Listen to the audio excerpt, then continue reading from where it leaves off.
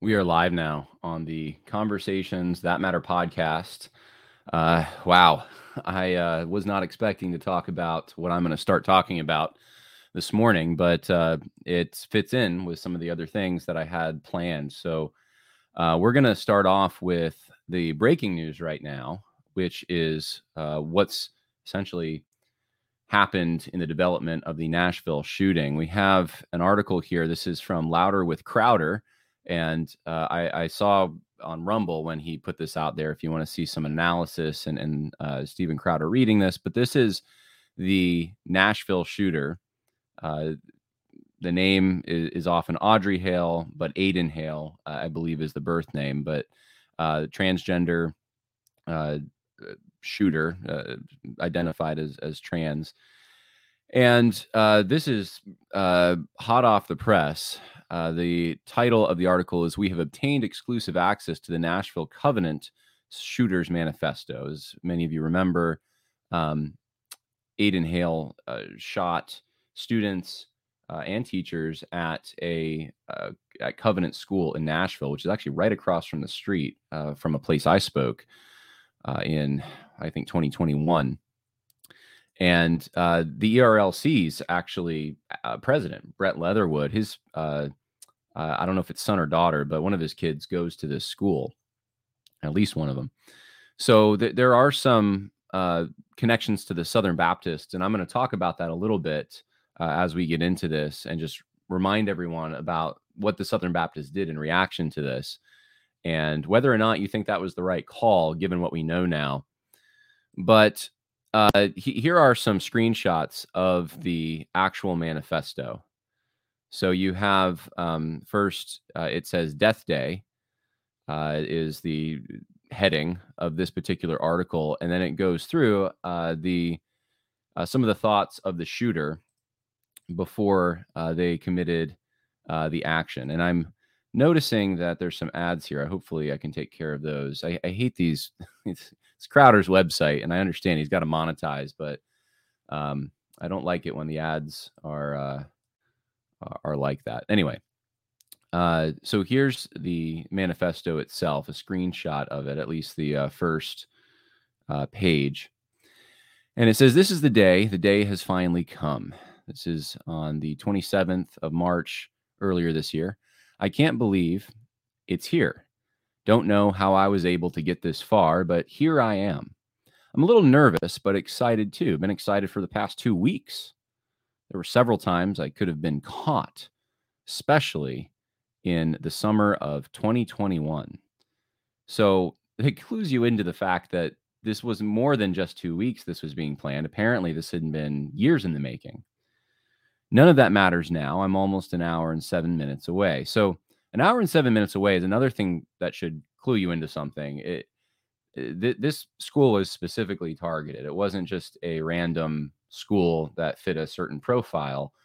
It was specifically targeted because he had to travel from a distance to get there. Can't believe I'm doing this, but I'm ready. I hope my victims aren't. My only fear is if anything goes wrong, I'll do my best to prevent, I think it says anything. I'm not sure what word that is of the sort, but preventing anything from going wrong. God, let my wrath take over my anxiety. It might be 10 minutes tops. It might be 3 to 7. It's going to go it's going to go quick. I hope I have a high death count. Ready to die. It's underlined. Ha ha. Signed, Aiden. Which is interesting so Audrey was the name that this particular male was going by, but he signs it with his, I assume that's the birth name, Aiden. And then there is a schedule here of the day's events, which shows you how organized this whole thing was. All the way from getting up, getting dressed, eating breakfast, and then getting everything ready, even going to the gun range before, and using a knife that had a car glass breaker on the end of it, testing that out on some of, I guess, his dad's old cars, and then leading up to what Aiden says is time to die. So this is the second part. This is so that was the schedule, and then I guess this is page 3. This is all handwritten, by the way, in a notebook, and these are screenshots that were, from my understanding, obtained by Steven Crowder's show, but they were sent to someone. Someone had these images sent to them, I'm assuming from Aiden. And so here's another one. And I think that's also, now I think Steven Crowder was saying this was Audrey was the name up here, but it looks like Aiden to me, and I can't tell. I mean, that looks like a Y at the end, so maybe that is Audrey. But either way, this belonged to the shooter. And it says, kill those kids, underlined 3 exclamation points. And then it says, those crackers. Going to, and I will note, I think everyone knows, but I'm allowed to say that without censorship. I couldn't say things that are equivalent about other, I couldn't read, I'll put it that way. I couldn't read a manifesto, hypothetically, that's similar to this if it was targeting other ethnic groups, because this video would be taken down. But that's the double standard, and we'll talk a little bit about that. That's not where I want to focus most of my time. Conservatives are kind of notorious for pointing out double standards, which doesn't necessarily move the needle, but I think sometimes it's worth at least mentioning. Jesus did it with the Pharisees at times. So those crackers, going to private fancy schools. So schools is plural here. This means that Aiden wanted to target a specific school, but the anger is, there's an umbrella of anger that encompasses more than just that one school. With those fancy khakis and sports backpacks, with their daddy's Mustangs and convertibles. F you, little, and I'll substitute a word here, poops. But obviously not using those words. I'm trying to keep this. I don't even know if I should attempt it. You can't do family friendly with this. So if you have kids, I would just say, just be prepared, because I'm not sure exactly what's coming next in the episode, depending on what people comment. And please do comment in the live chat if you have thoughts on this or anything you want me to comment on. I wish to shoot you, weak, and then a name for a donkey there. And then a name for a male part, with your mop yellow hair. So, this is really getting into anti-white, anti-Aryan type looking people. Is this, you look at Aiden and you think Aiden's a very, it's associated at least with like white suburban kids. And Aiden looks very white and the kind of person that would fit this demographic that he's going after. But with all the anti-white rhetoric in the last few years, it's not a shock that someone would feel this way. I mean, we've seen this kind of anger even from people in Christian circles, and I pointed it out many times. In fact, the rioting was understandable. You remember that? Who was that? Walter Strickland, I think, said that. He understood why people were rioting, and it's they weren't being heard, and so implying as Christians we all need to kind of understand this, and not that it's necessarily right, but give it a sympathetic treatment. And I mean, you've had so many instances of this. I mean, it's hard to even. I have so many like examples flooding to my mind, from Matt Chandler's Anglo 8 to Tim Keller saying if you're white you have an extra $1 million head start on life, to what happened at Southern Seminary with various professors there demeaning figures from white history like Thomas Jefferson. And I mean, there's just so much of this in the Christian world, let alone the secular world. And I don't need to go back over that. Those who listen to the show, you're very aware of all of this. But just think about that narrative and that hatred that was supposed to. I mean, this stuff was not.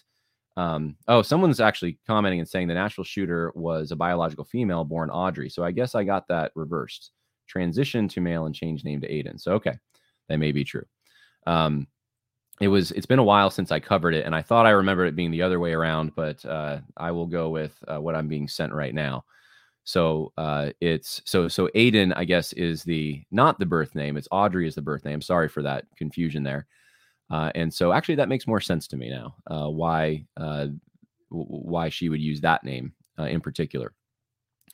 So anyway, this narrative, though, the interesting thing to me about this is this is mostly an anti-white, pro-critical race theory type narrative kind of screed. And she says a bunch of little and then uses a word typically used to demean homosexuals with your white privileges, F you, and then that word again to demean homosexuals. Now, this is, I don't know why she would use that term, given her own identity, but clearly there's a problem here with hating people that come from her world. I mean, people that look like her, people with whom she has a connection, and developing such a disdain for them. You can even see, I mean, she's putting pictures of a target and a gun and shooting that gun at the target on this particular journal or note paper that she had. So that's the breaking news. That's the situation. And I'm sure so much more by the time even some of you listen to this, so much more will probably come out. One of the listeners says, I wonder if critical race theory was used as a curriculum in the school. I wouldn't doubt it if there was some connection there. And Brian Babes says she was white hating on her own. Yeah.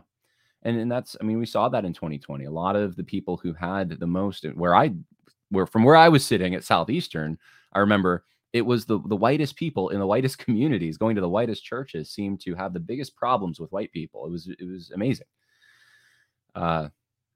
So why was this censored until now? I don't know the answer to that question, but Cripple Creek Carl asked that question, and it's a good question. But I do know one thing, and thank you. Other people were jumping in to correct me on it was a biological female. So that was not intentional, just so everyone knows on my part. Obviously, I want to be correct with their true biology, and I got that switched up in my head, and I'm not sure why I did, to be honest, because I certainly knew in March, if you go back to those episodes, that Audrey was a biological female. But anyway, neither here nor there. One of the things I wanted to focus on here is what the ERLC, Brent Leatherwood, who's has a connection to the school, what they have done, what they did do with this at the time. And if you're a Southern Baptist, this does have some relevance for you. This is something to start thinking through to some extent. The New York Times reported this is right after, I should say, the shooting at Covenant School. Brent Leatherwood, a Covenant School parent who has been present in court over the last few weeks, said Thursday's developments made it an extraordinary day by any definition. From the outset of this case, Mr. Leatherwood said in a statement, and this is the key part, we have told our attorneys to leave no stone unturned in our pursuit of the ultimate objective we have, which is to prevent any of these writings, meaning what you just heard me talk about, or any material that might inspire similar destructive events from ever seeing the light of day. He added, no one, either in the legal community or outside of it, should doubt our resolve. This is resources that if you're a Southern Baptist and you're giving to the Southern Baptist Convention, some of your money is going to the Ethics and Religious Liberty Commission. And some of that money went to these attorneys who were working overtime, apparently, or at least working very hard, according to Brent Leatherwood, to suppress what you just heard me read. Now, I find that a curious thing because, maybe someone in the chat can correct me if I'm wrong here, but has that ever been something that the ERLC has put any resources toward in other similar circumstances where there's a shooting? Have they tried to, at least even without attorneys, publicly take a stand against releasing those manifestos? I don't think so. I kind of doubt it. If someone has an example, I'd be curious to hear it. But this was something that was very personal to Mr. Leatherwood. Yet there was something else he did at the time. And here is a copy of it. This is a letter, and it's got the Ethics and Religious Liberty Commission of the Southern Baptist Convention heading on it. It says, Office of the President. Dear Lieutenant Governor, Speaker, and every member of the legislature. This is Tennessee. Now, I was told, this is going back now a few years, but I was told during Russell Moore's time that the ERLC did not get involved in state political matters. They were more national matters. And so that's the reason they didn't back the heartbeat bill, that kind of thing.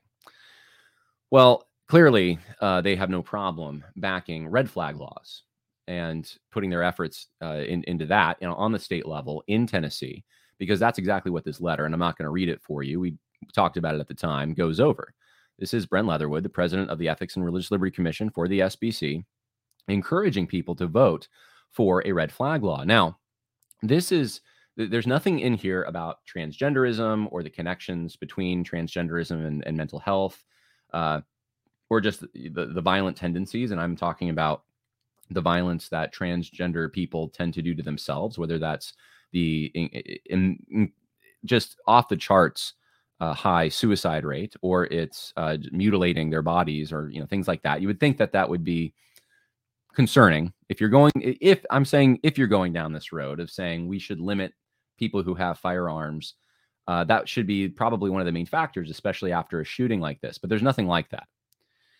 And so this is where Southern Baptist resources were going in the days after this particular shooting.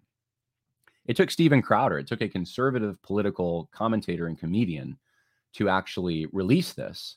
And he made the point several times in his podcast that in the release of this, he thinks at least it was very possible that other larger media companies, even conservative media companies, had the resources and ability to do the same thing, but were too cowardly to do so. Now, I don't have any primary sources on that, but I would just say that makes sense to me. At least that rings true with what I've seen, even in the Christian world, that it took him, who's bold enough to put it out there, to actually put it out there.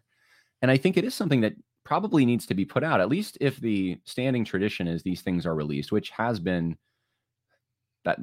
I can't remember a high profile shooting that had one of these in which it wasn't released. I mean, I remember reading the Dylan Roof manifesto. I remember there was one in Buffalo, New York, that was a racially motivated shooting. And I remember that was released. And I mean, most of these are.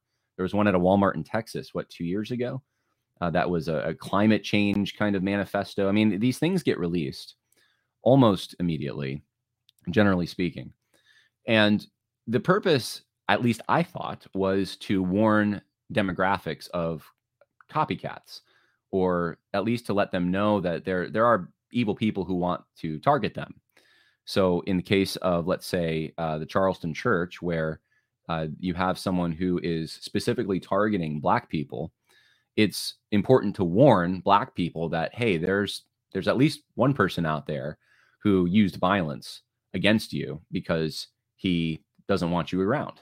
And if there are copycats, maybe there are others who are involved with him, we don't know all the information, but I think it's important to just be careful, be on notice if you're in that demographic. I thought that was the intention. Maybe it's not. Maybe it's all just political. In this case, though, you have a Christian school, and you have it's white people. It's white people who attend Christian schools in the suburbs, fairly affluent people, at least affluent enough to let their kids drive their Mustangs.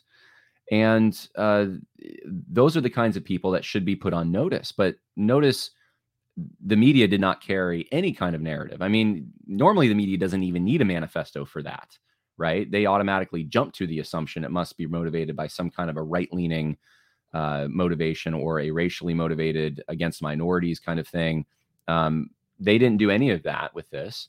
It couldn't have been linked to transgenderism. It couldn't have been linked to anti-Christian hatred or anything like that. And here we see that the suspicions apparently were somewhat vindicated that many conservatives had of this.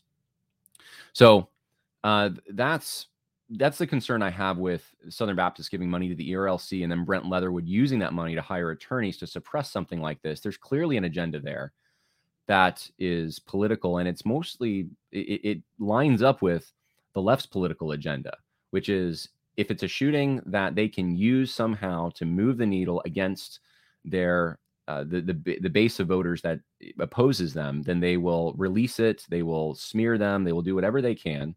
But if not, if they can't use it in any way, it's suppress, it's cover up, It's make it go away, make it quiet, and then blame the guns. And that's exactly what Brent Leatherwood did. It was blame the guns. And so this is why, I mean, I don't want to give people know what I think. I don't want to give anyone specific advice because everyone's in a different situation. But for me, this is one of the reasons that I just couldn't, in good conscience, ever give at least to a general fund in the SBC where some of that money could go to the ERLC. I just couldn't do it. That's a voluntary thing. You don't have to do that. Just because you were born into an SBC church and your church has always been SBC doesn't mean it needs to continue being SBC. And it doesn't, even if it's SBC, you should at least look into ways that you can give, if you have to stay in, give whatever it is, your $18 or your $20 to stay in. Make sure none of that money is going to the ERLC. That would be my advice. Now, I think most of the entities have corruption issues in the SBC, if not all. So, but this is just egregious, in my opinion. So, Meg Houston said it's definitely not always white kids who attend private schools. That's very true, but in the manifesto, it's white people who are singled out very explicitly. So it's not just Christian school attenders; it is white kids who go to Christian schools. All right. So, and Pastor Michael Grant says the biblical doctrine of separation will require a person separate from the SBC at this point. Well, yeah, I mean, if it requires you to partner with evil, then I would say absolutely. And there are people who debate that and say, well, we can still be in and not be in partnership with evil. That's a very hard line to walk, and increasingly a harder line to walk if you're in the denomination. So that's what I wanted to say about the SBC. Of course, in this episode, though, we are talking about transgenderism and the normalization of that. And there are many examples that I'm even thinking of episodes I've done in the past where we've talked about Acts 29 networks. They had a pastor who was, I guess affirming would be a fine label to use in Australia. They had a pastor who was affirming or at least normalizing transgenderism. And there was a recent, I think it was in Massachusetts, I played it a few weeks ago, a pastor up there in the Acts 29 network had also at least made, I don't know if you want to call what he said affirming, but he was trying to talk about reaching out and making churches essentially safe places where they're comfortable. And it was, all motivated by this trying to evangelize by not being too critical initially, right? And just softening that approach. And so we've seen this kind of thing for years, really, in many circles. We've seen this from Gospel Coalition articles. We've seen this. What was the one? I think it was maybe it was TGC Australia again, where Jesus had a body dysphoria or kind of some kind of a dysphoria, and that was somehow linked to transgenderism or something like that. It was weird, but there's a number of those things, those stretches that people try to make to accommodate. And they're accommodating lifestyles of sin, whether they know they're doing it or not. This is, Revoice certainly, but the Living Out's church, I don't know, I'm trying to remember what they called it, but it was a audit of some kind for churches to make sure that their church was inclusive of LGBTQ or people who believe that they are in one of those categories. Tim Keller, though, supported it. So this has been going on for a while, and so we're not going to focus on all of that, but I want to give you a few examples of things that just let me know that things are going to the next level, that there's a penetration of this ideology into formerly evangelical circles that's going much deeper, and that's going to continue, I think, for some time. So let's start with this one. This is an article from Enemies Within the Church written by Kyle Witt. Kyle Witt, by the way, former North American Mission Board for the Southern Baptist Convention church planner who whistle blew on what NAM was doing. And man of character. And he wrote this. The title is Max Lucado, who, of course, very big in evangelical circles, joins a conference with a transgender Christian speaker. And I'll just read some of this for you. Why is Max Lucado speaking at the 2024 Exiles in Babylon Conference? It's the question we would love an answer to, though it seems the answer may not be a good one. But what is the conference, and is it truly a problem? This is even more problematic in the wake of Andy Stanley's Unconditional Conference, which was rightfully drawn more scrutiny to church leaders flirting with accepting homosexuality in some form or another. So it makes it more concerning that Max would be joining the stage with a transgender Christian, something that goes a step beyond what Andy Stanley did. Who would have thought Max Lucado would be going beyond Andy Stanley in the wrong direction? But here we are. The Exiles in Babylon Conference is an annual Christian conference hosted by Preston Sprinkle in Boise. The primary topics it covers are LGBT and racial reconciliation, with this year additionally covering the church and politics and women, power and abuse. Funny how those things always seem to go together, right? We will briefly describe the issues here, but we prepared mini profiles on a speaker for each topic to allow you more details as to why this conference is so concerning. Those profiles are linked when each person is mentioned. So there's more information, essentially, if you want to delve deeper as you read the article. But you can go to ewtcnews.com, ewtcnews.com if you want to see more of these links. So let's see. I want to skip past some of this.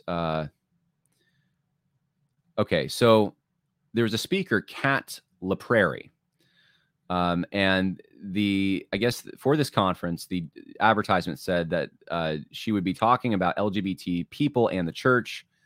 Kat is a biological female, uses they, them, or she, her pronouns, identifies as transgender because of her disconnect between her body and her eternal self. Now, I'm almost afraid at this point to say biologically what she is, but apparently it's not a she. Oh, it is a she. Okay. See, that's why I'm afraid. I just got it wrong with the Audrey Hale situation. She is not a biological male. All right. So it's another she. Yes, talking about transgender individuals is confusing when it comes to being clear about who they are biologically. But she is not the only concerning speaker addressing that topic. The one that we find particularly concerning is Art, and I think I'm pronouncing this right, Pereira. Art Pereira, a celibate gay man who has sought to satisfy his desire for marriage and family by inventing a chosen brother relationship where he and his straight friend have formed a household together. They've committed to maintaining that even after the friends gets married. This may sound strange, but Art's own descriptions, which can be found in his mini profile, are even stranger. This is just a taste to show what the conference's stances, what their position on homosexuality is. Okay, so I'm not going to get, some of this is analysis. They have some other woke speakers, apparently. Chris Butler, Tiffany Bloom. Chris Butler is a Democrat, not simply by voting, but he ran for Congress as a Democrat. Okay, so, I mean, this is a woke conference. You have, Chris has written a book promoting the ideas of the Progressives and campaign. Tiffany Bloom agrees with him, yet she takes it further by adding systemic oppression of women to the sins of America. So she's got a feminist side to her, and she's part of what she calls the resisterhood cohort class. She clarifies that it's not simply feminism, but women's liberation she believes in. Okay, so this is a woke fest. That's what this is. And guess who's speaking there along these with these others? Max Lucado. So, very disappointing to me. At least he's scheduled to speak at this conference, which happens in 2024. This don't miss this. This is another step down the road to depravity. Max Lucado wouldn't have done this, I don't think, 2 years ago. 3 years ago, he was talking about I think it's my still most viewed video on YouTube. Go figure. I didn't put a lot of work into it. It was just like one article about Max Lucado, and I read it and gave some analysis. But he was talking about his own white privilege and confessing his own sins of racism because he wasn't compassionate enough and that kind of thing. And that was a surprise to people at the time. And there were people mad at me at the time because they thought that, well, you're getting him wrong, John. He didn't really mean that. And I'm like, I'm just quoting him.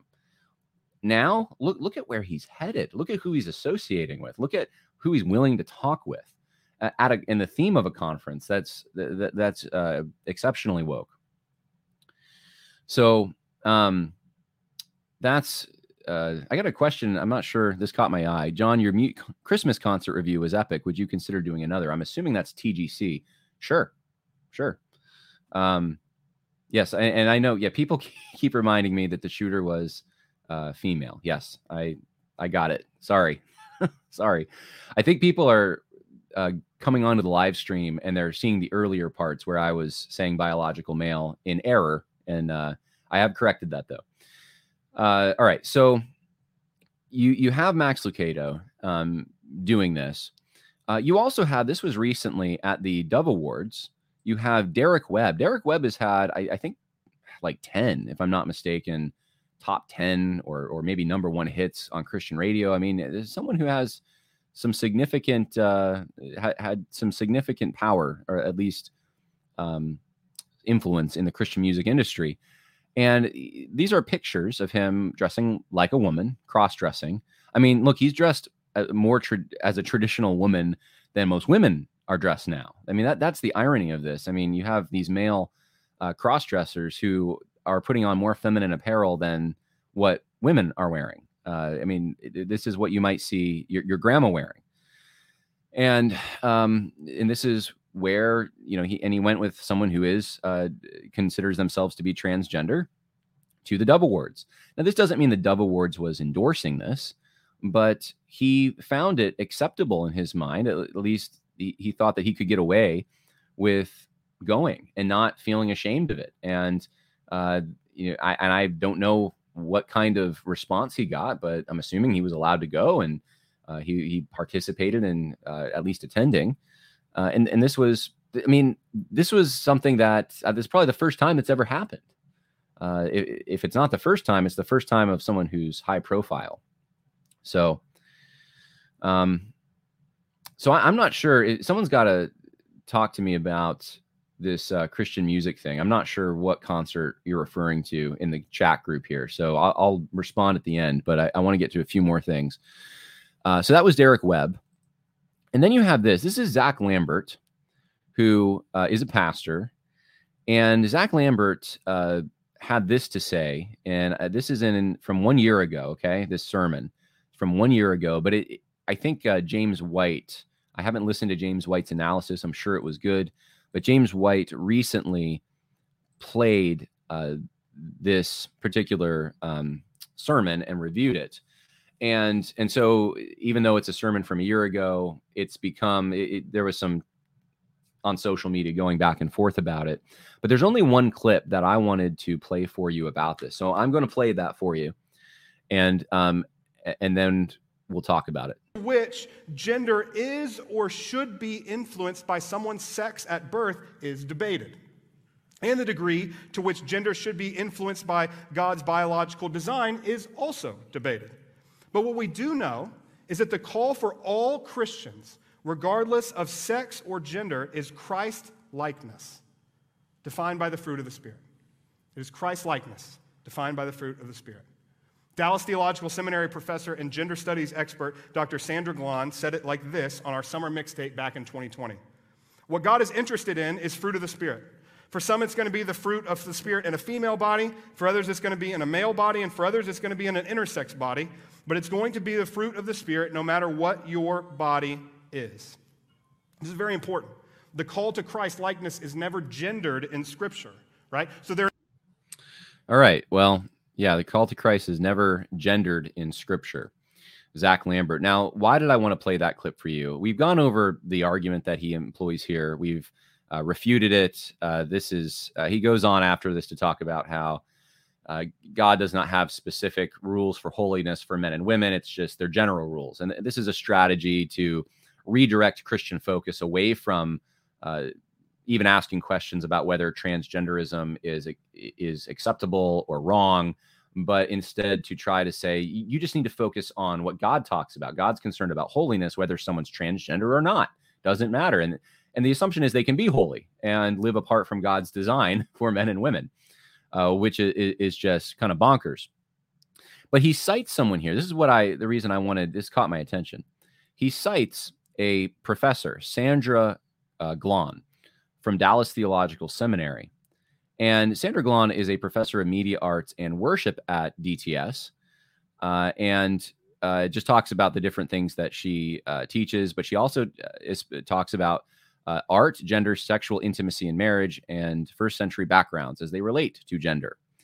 So she's got a and bioethics, sexuality, and biblical women. So she's got this background where she's involved in discussions about gender. And this is where Zach Lambert is getting inspiration. So notice this. It's not that Dallas Theological Seminary is ignoring this. This is a seminary that cranks out a lot of pastors. It's a big seminary. They're not just ignoring this issue, right? Which is what a lot of evangelical organizations do. They ignore it.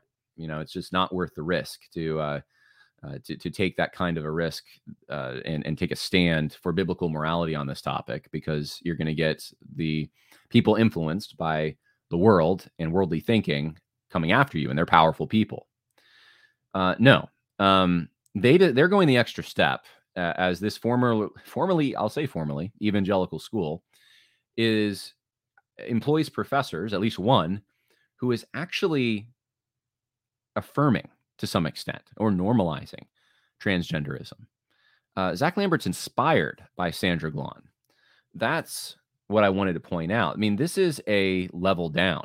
Don't miss this. This is a level down. This is new territory that we're covering, in a sense, because the frustration for a while was that evangelical organizations were being weak about this stuff, not that they were affirming it. And I warned, a number of us warned years ago, that this would eventually lead to affirmation and finding theological ways in which to somehow make the regime's narrative acceptable to biblical Christians, or Christians who claim to value the Bible. And this happens in communist countries. This happened I know a little more about it because I've read more about it, but there's a book now. It's written by someone who is very left, but there are some primary sources in it that are helpful, or at least quotes of primary sources, called Aryan Jesus. And it's about the Nazi experience with the German Christian movement. And this is basically what they did was, you know how we're going to make sure that we survive? We're going to convince our overlords, the people who have political power, that we're not a threat. And in fact, we support their narrative.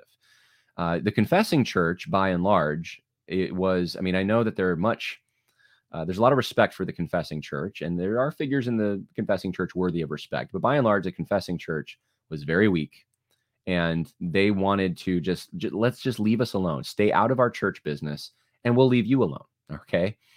The German Christian movement went the extra step of, no, Lutherans and Catholics saying, we're going to advocate for the Nazi ideology. And not only that, we're going to show how Scripture supports it somehow. And that you have the same dynamic going on here. Obviously, different issues at play, but it's, what do the powerful people want? The people who could cancel us, the people who could take away our tax exempt status, the people who could, hurt us in some way. We're going to try to accommodate them. And the way we accommodate them, since the pressure's building, is we are going to affirm the evil things that they affirm. And that's the road. That's the road that we're going down. Now, I was really happy to see, I don't want this to be, as people say, a black pill for everyone. So I did want to point out that John Cooper, the frontman for Skillet, and by the way, I'm not a big hard rock guy. There's a few bands and a few songs that I've listened to that I guess you could that are hard rock, but I have to say, I've listened to a number of songs on Skillet's new album, and there's one called "Psycho in My Head," and it's just, I think it's about human depravity and so forth. But anyway, it's very catchy, and so I recommend checking that out and supporting John Cooper, to be honest, because John Cooper is taking a stand here, and it's a scary thing. I think he's bold enough; he can handle it. I mean, he was the guy that during the 2020 riots, and he was in. Oh goodness, now I'm forgetting the name of the city that he lives in. Man, and there were some bad riots there too. It'll come to me in a moment. In Wisconsin, right near Chicago. Why can't I think of the name of it? Indian name. Kenosha. Thank you. I don't think, did someone put it in the chat? Kenosha. Somehow it came to me. So anyway, he was during that experience. I remember he talked about like being, having his AR-15 ready, being in his house, hearing the riots. I mean, he's a tough guy, so I think he can take it. But look, this is a scary thing. And I'm not going to play the interview for you, but if you go to Rumble, there's like a 5-minute clip of him on OAN. Now it's a conservative news network. And he just rips in to what Derek Webb's doing and what Christians who want to normalize transgenderism are doing, how it's unbiblical, it's evil. And I just thank God for people like him who have influence, who are still using it in appropriate ways because they actually believe it. Now, since we're on the topic, I figured I would at least people sent this to me, a number of people, and wanted me to comment on it. So I'd at least show you this. The Secret Life of Smith Station Mayor and Baptist Pastor F.L. Bubba Copeland as a transgender curvy girl. It's a hobby I do to relieve stress. Quote. This is from 1819 News, which is a conservative news organization. And they broke the story, and I think it was after they broke it that, unfortunately, this particular pastor committed suicide. And so it's a very, very sad story, but it's almost too hard for me to go through it. But he called where he lived. It was, where Mayberry 2023. This is a small town. This is, people must not have known that this is what he was doing. I mean, there's a picture of him and Donald Trump. I mean, he's living in a very conservative world, but yet he had an alter ego life. He had his Britney character that he played at times. And on Instagram, it looks like, I don't know if that's followers or what that is, but he had a following. I don't know how many people active in the trans groups online. There's just a bunch of stuff. I mean, 1819 News found everything. I mean, they found even where he's wearing clothes that his wife is seen photographed in other places. And this, of course, has led to he has taken his life. And I mean, I don't even know exactly what to say about this. Other people wanted me to comment, but I don't even know if I have words. It's just, it's extremely sad to me. And coming from one of the most conservative towns in the country, or at least that he describes it as a very conservative place, very traditional place. Pastor and the mayor. I mean, this is a small town. So obviously there's the narrative that the left takes on this kind of thing is that it's the stigma that comes with transgenderism that killed this particular individual. Bubba died because people were judging him. And they don't think about, well, maybe it's these kind, and I'm not saying he was even trans. I don't even know what you would call what he did. I mean, he was part of these transgender communities, so I guess that's fine. But this cross-dressing, maybe there's something deeply wrong that's going on here. Maybe there's a reason that suicide is so prevalent in this particular demographic. Maybe doing violence, mutilating yourself, and then committing suicide is a sign that you're not well. And so the left will place the blame on the community, that the community did this to him. And he had to kill himself because he couldn't take the judgment. I mean, this is a man who's a pastor and a mayor. I mean, in a community that's pretty red. So, obviously there is going to be some stigma with that. And in fact, if the community knows, if they love him, they should make sure that he's no longer the pastor. They should make sure he's no longer the mayor. They should get him some help. And that's where the emphasis should be. We need to help this guy. And we need to also check ourselves. And how are we this deceived? How did we not see this, right? Those are the kind of questions I'm sure people are asking there. But he decided to end it. And so I don't know that this story fits in with the normalization of transgenderism. There are still places, especially red places, small towns, where you can't be the pastor of the local Baptist church and be doing cross-dressing on the side. It's just not something that's accepted, and it shouldn't be. But the fact that this is even a temptation for someone who lives in what he calls Mayberry, that's the thing I suppose I want people to think about a little and ponder. Is the media has put so many things in front of our eyes, pornographic images. Even if you're not looking at pornography, you're taking in advertisements. I mean, at the beginning of this video, they weren't like super bad, but there were some advertisements even on the news story I was trying to get rid of before I showed it to you. I mean, we're just so used to those things, and we're very overly sexualized, and we don't even have to leave our house. And these influences come in, and you can be in Mayberry without anything overt going on that would persuade you to go that direction. And you'll go that direction because there's other influences coming in. And I don't know, what influences Bubba was looking at or listening to, but that would be my very strong suspicion. So a little bit of a wake-up call. So, someone says that's not transgender. That is cross-dressing or maybe transvestite. Well, I got it, but he was part of these transgender groups. So that's why I'm saying, I don't know. I don't know what you would call it. That's why I don't know enough about his situation.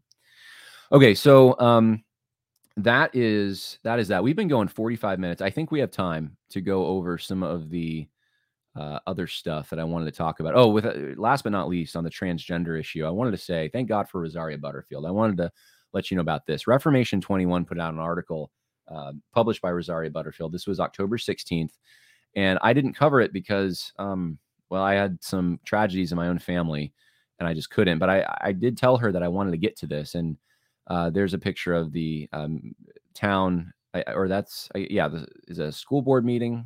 I thought that was a town meeting, but anyway, no, it was a school board meeting. So here's the article.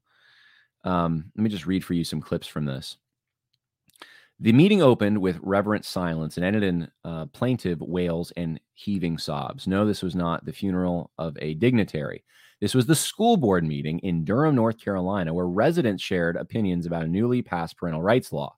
The new state law prohibits the county school system's current posture of concealing a child's transgender identity from parents. And tonight, the only place we heard the word perverted was from a school board member about Christians. Our journey to that night in Durham begins months earlier as Andrew learned firsthand that local votes addressing the foundation of reality could come up without much warning. So she goes through what essentially led her to making this decision to go make a speech at the school board meeting. And I just have to say that this is something that all the evangelical elites who have influence should be all hands on deck about. And the silence is deafening.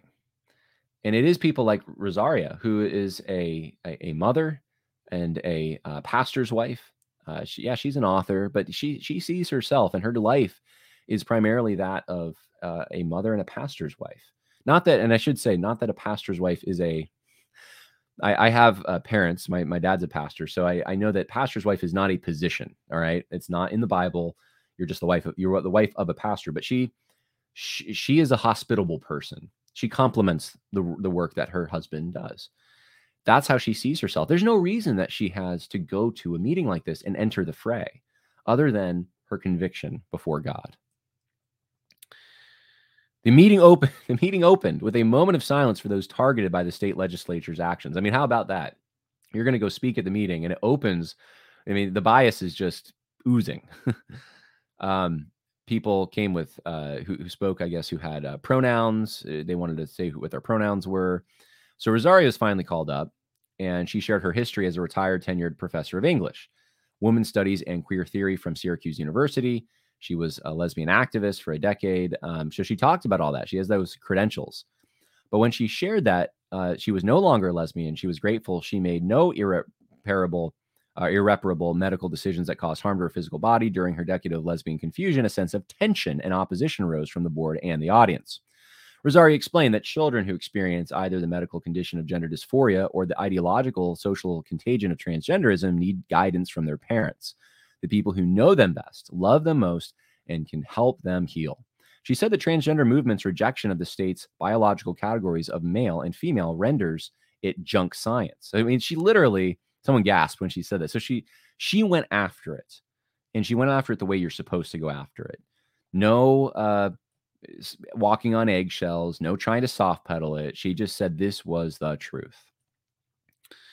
So because of time constraints, I'm not going to read the rest of this, but there's a great argument here for why this is an important battlefield. You know, we had at a school board meeting in the the town, I should say, where my church is. I think it was last year, one of the high schoolers from my church, went and spoke some truth to the school board about this topic, did something very similar.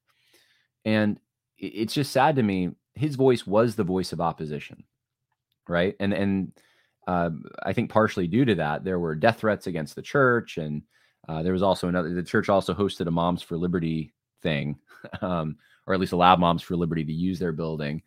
And I mean, that contributed to it as well. But it's like, other churches in the area aren't. I'm not trying to criticize church. Every church has their own situation, but this isn't something that other churches in the area are known for, right? They're taking these public stands. It's risky.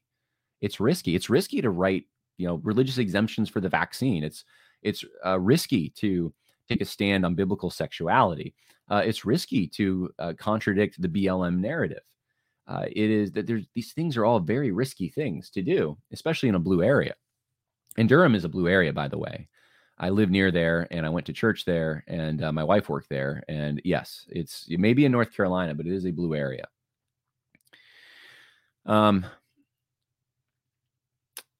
Okay, so anyway, the rest of it is very encouraging. There's some scripture passages, and so Andrew Branch actually is the one who wrote this. I think I said Rosaria wrote it. Andrew Branch, I guess, wrote this, and Rosaria. So I guess she helped as well. So she must have. They worked together to put this out there. Encouraging. John Cooper, Rosaria Butterfield. There are some voices out there, and they do have some influence, but it's just sad that we don't see more of this. And so I hope this will inspire others who might be listening to this to take firm stands on these particular issues. Now, I want to get to this stuff a little bit. I still have people telling me that she was born a girl, and that I was wrong to say. Yes, I know. People are that has to be the explanation. People are just joining the video, and they're starting from the beginning. So yeah, I thank you for letting me know that with Audrey. Okay, so I want to play for you a clip. I don't even know how I want to start this. I need to go through it quickly here. In about half an hour. I don't know if this is live or not. I'm going to be on the Rap Report, Andrew Rappaport's podcast. So if that's live, you can follow me over there. But anyway, I need to land the plane and do a few things before we get there. So let me just briefly go over this. Mike Johnson, the new Speaker of the House. This is from a lot of this information that I'm going to share with you has been around, but I just haven't been commenting on this stuff. Rolling Stone magazine, this is from Protestia, condemns House Speaker Mike Johnson for helping his son stay away from pornography. Now, if you read this article, basically what you find is that Mike Johnson has accountability software on his digital devices as his son does, and they keep each other accountable, which, it's a great thing. He's public about it. And I mean, this does a few things. I think it shows you he has humility, number one, because, and that's so important to say, you know what? I need this accountability. I need this kind of software. This helps me. That to me is that's an admission that, hey, I'm not perfect and I need help in this area. And it's also admission that I take it seriously, which, by the way, both of those things to me are just, I'm just so grateful that there's someone like that in the position they're in. I think that's God. Now, Mike Johnson has a number of detractors, of course, who Rolling Stone, basically, this is what they said. Speaker of the House, Mike Johnson, admitted that he and his son monitored each other's porn intake. And of course, people like Keith Olbermann and other liberals are saying that he has a problem with pornography and he's consuming that and that there's skeletons in his closets. They're basically saying he's a pervert. And this is what the people who actively promote policies that make pornography more accessible, who use it in their own lives, who advocate for it, who have no shame in it, who think it's great. They're the quickest ones, of course, to go after any Christian who might admit that they have a struggle in this area or are actively working against this kind of temptation. And then they want to just smear them. They want to make them out to be horrible people. It's the height of hypocrisy, of course. But this is how this whole thing was twisted. And of course, if you speak out against homosexuality, the lobby, the homosexual lobby, if you want to call them that, the activists will say you're just a repressed homosexual. That's why you're doing this. They turn every motivation into some kind of you're against pornography because you must be the worst kind of pervert. and looking at the worst kind of pornography. That's why you're against it, right? That's what they do. And it's all psychobabble that's meant to justify their own sin. But this is how the world treats someone like a Mike Johnson. Now, here's another clip. This is from, or a clip from Pete Buttigieg, if I can, Buttigieg, is it Buttigieg or Buttigieg, however you say his name. He was a candidate for president, now Department of Transportation head. He is he was on the Stephen Colbert show. The Stephen Colbert show, the show that Tim Keller said, I kid you not, Stephen Colbert, the Catholic who Tim Keller said did a great job representing Christians and the gospel and being a witness, something like that. That's Stephen Colbert. So Pete Buttigieg was on that particular show, and this is what Pete Buttigieg had to say about Speaker Mike Johnson. Let's talk. When we last talked, Mike Johnson was not Speaker of the House. Now Mike Johnson is Speaker of the House, and his record on LGBTQ issues is, what's the word, awful. So how do you work with a guy who argued that same-sex relations are, quote, the dark harbinger of chaos and sexual anarchy that could doom even the strongest republic? Look, I'll work with anybody who can help us get good transportation available to the American people, but I don't know, maybe we'll just have him over, because our little house isn't that far from the Capitol. And if you could see what it's like when I come home from work and Chasten's bringing the kids home from daycare or vice versa, and one of us is getting the mac and cheese ready, and the other one's microwaving those little freezer meatballs that are a great cheat code if you got toddlers and you got to feed them quickly, and they won't take their shoes off, and one of them needs a diaper change. Everything about that is chaos, but nothing about that is dark. That's the love of God is in that house.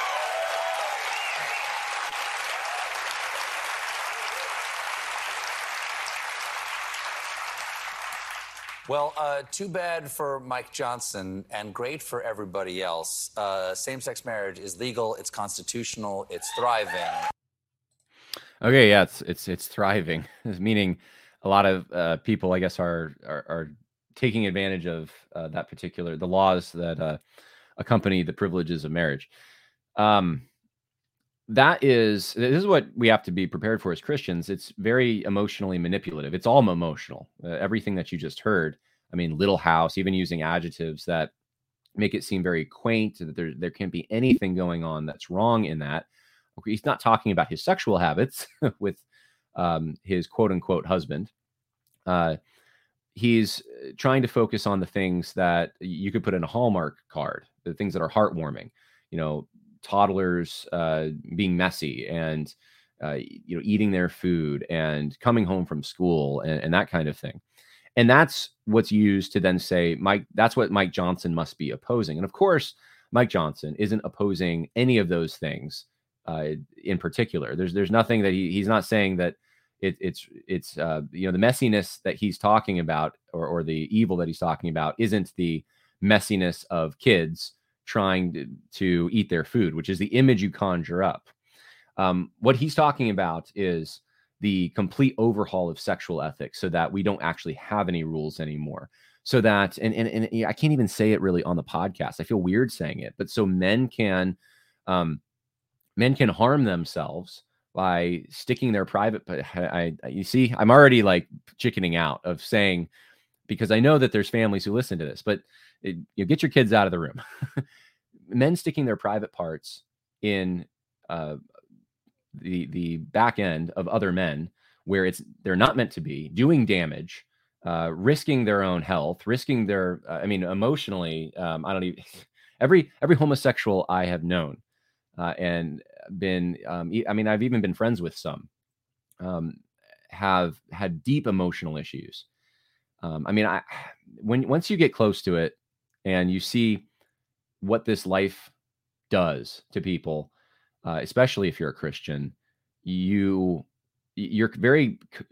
compassion, the mechanism you have for compassion is activated, and you don't want people going that direction out of love, even if they hate you. And so I guess the question for Christians is that narrative is so overwhelming at this point that it even that kind of thing crushes people like Mike Johnson, because he must be against apple pie at this point. I mean, he's against mama. He's against things that are quintessentially seen as Americana now, because now we're trying to link homosexual marriage with those things. How do you reverse that? Well, emotionally, I mean, you can try your best, but it's going to take some hard talk, some truth talk, and it's really going to take people trying to get around the emotions to go to the intellect. And that's a tough challenge in today's media-driven society. Of course, everything that you just heard can be applied to other sexual depravities, the things that we would consider today still to be very repulsive, bestiality, things like pedophilia. Those things, of course, or even polygamy. I mean, those things are all kind of condemned, but you could say the same exact things about those things that you just heard Pete Buttigieg say about homosexual marriage, quote unquote, marriages. Same things. So there is no way to prevent Pandora's box from being completely open to the widest degree when that's the kind of logic used to propel the sexual revolution forward. So anyway, I figured I'd at least share that with you because that is part of the opposition to Mike Johnson. It makes me like Mike Johnson more, though. I mean, he's telling the truth. Hey, this is sexual anarchy. God's going to judge us. God's judged other nations. I mean, that's just standard Christian talk. Of course, here's the Tim Keller. This is what I told you that Tim Keller had. Let me get rid of this. Hold on. Tim Keller had said this a while ago. This was from 2022. So it was last year, about Stephen Colbert. It was a brilliant example Stephen Colbert put out there: to be a Christian in a public square. He was a witness, but in a form the culture could handle. Yeah, I mean, this is the failure of the winsome kind of approach to Christianity. I mean, using Stephen Colbert as and then if you look at the clip, this is from 2022. I mean, it's not even he's not witnessing. It's not even a great clip. But this is the kind of person. I mean, it's people like this that have a little bit of a celebrity status and might be Catholic or Christian in some sense, that evangelical elites tend to think, oh man, like that's our standard of success now. So I wanted to show you. So that's the secular way that people are handling this. But I want to show you something. This is Kristen Dumez, author of Jesus and John Wayne, and this is what she had to say about Mike Johnson. That you did with Politico, you note that you're not using the term Christian nationalist here as a pejorative. You say it is merely a descriptive device, which leads me to the beliefs of Mike Johnson in particular. Does he qualify in your definition as a Christian nationalist?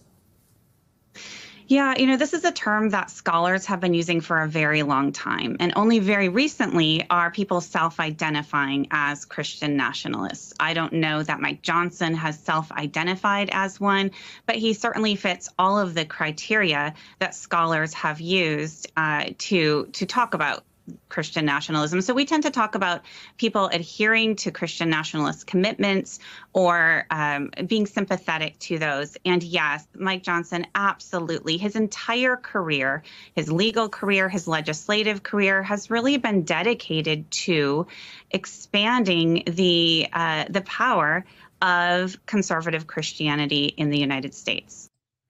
All right, so that's all it takes. You want to conserve or promote the authority or the power of Christian conservatives, so biblical values, that kind of thing.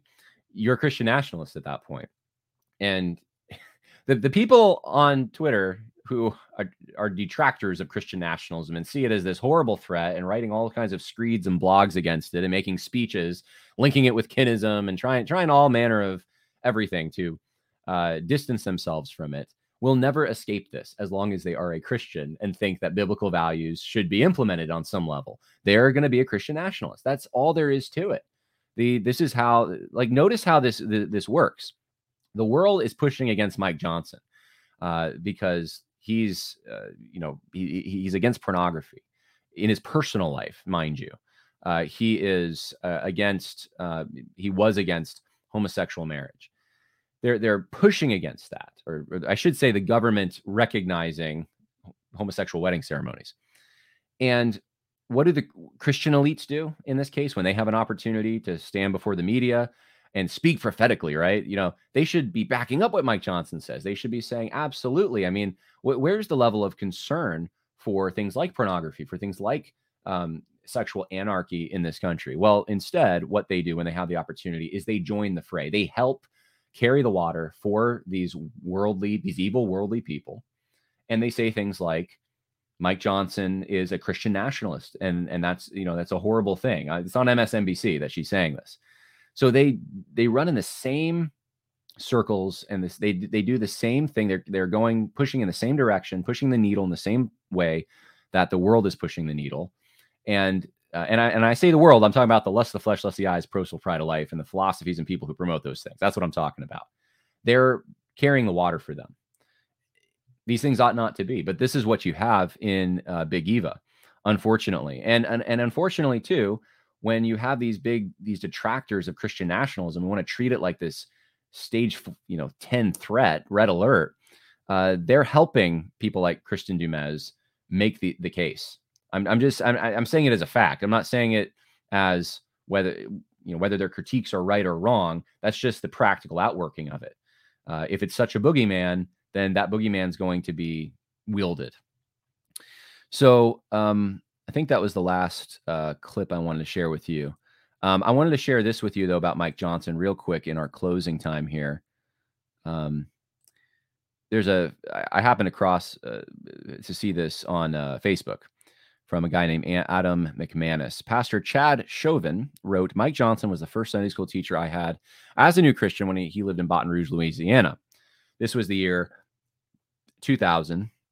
He taught Sunday school from the Bible rather than using a workbook. On Halloween, he invited me and other college students to go door to door, passing out gospel tracts, sharing the gospel with our neighbors. It was also my first glimpse into what a truly godly household looked like, and he and his wife were expecting their first child. So he talks about this guy, and I mean, he's one of us.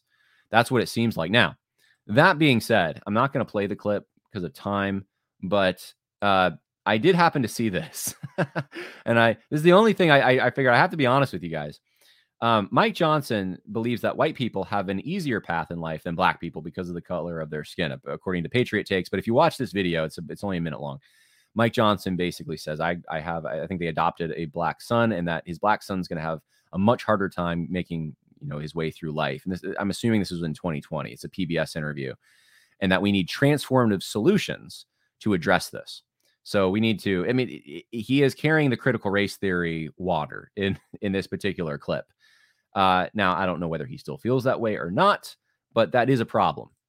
And so I want to say I am positive about Mike Johnson, especially with a lot of the Christian things he said, but he was either deceived or believes, even now, some aspects of CRT, at least the aspect that because of these systemic advantages that white people have, his white son is going to have a much better time of it. I mean, we just showed you what it was 3 or 4 weeks ago, maybe a month ago, that the top companies in this country are overwhelmingly hiring minorities now in response to 2020. I mean, it's unbelievable what's happening to the white workforce as a result of that. So, I mean, his son who's black is going to have, obviously there are cultural differences. They're both going to have challenges, and challenges that aren't even related to the color of their skin, challenges related to all kinds of things, their Christianity, where they live, what field they decide to get into, what college they attend, what kind of hobbies they're interested in. I mean, there's a million things, but on that issue specifically, statistically, his son is going to have a much better time being hired by top companies in this country being black, a much better time getting into Ivy League schools being a racial minority. I mean, it's just a fact. So anyway, yeah, someone said, ask the white people in South Africa if their life is easier today. Yeah, that's not so. In fact, there's a good thread my brother wrote on South Africa, the Boers of South Africa, for people who are on Twitter. It got shared by Lauren Southern. I think Tom Askell liked it. It was great. All right. Well, someone said, are you saying Max Lucado has gone woke? Oh, well, I'm saying Max Lucado has kind of been on the woke train, at least on some level, for a while. So I'm not saying he's gone woke. I'm saying he's been that way. At least he's had some sympathies in that direction.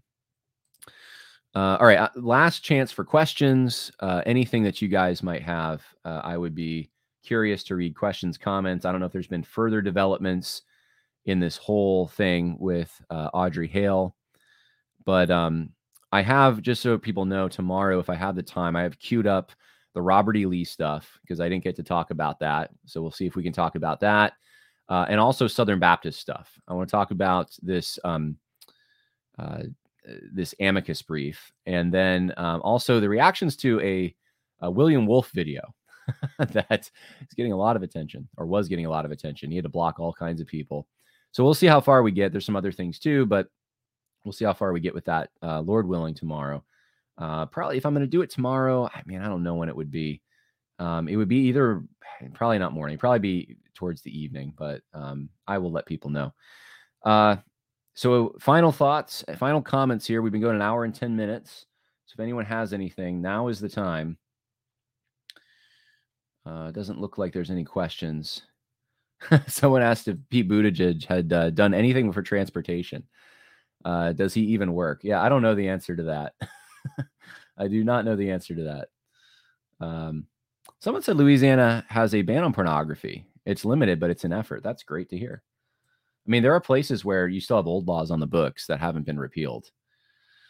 Someone says, was Audrey Hale known to be on cross-sex hormones? That I am not sure. Maybe someone can answer that. I am not sure about that. That would be an interesting question to have answered, though. Someone says that they think so.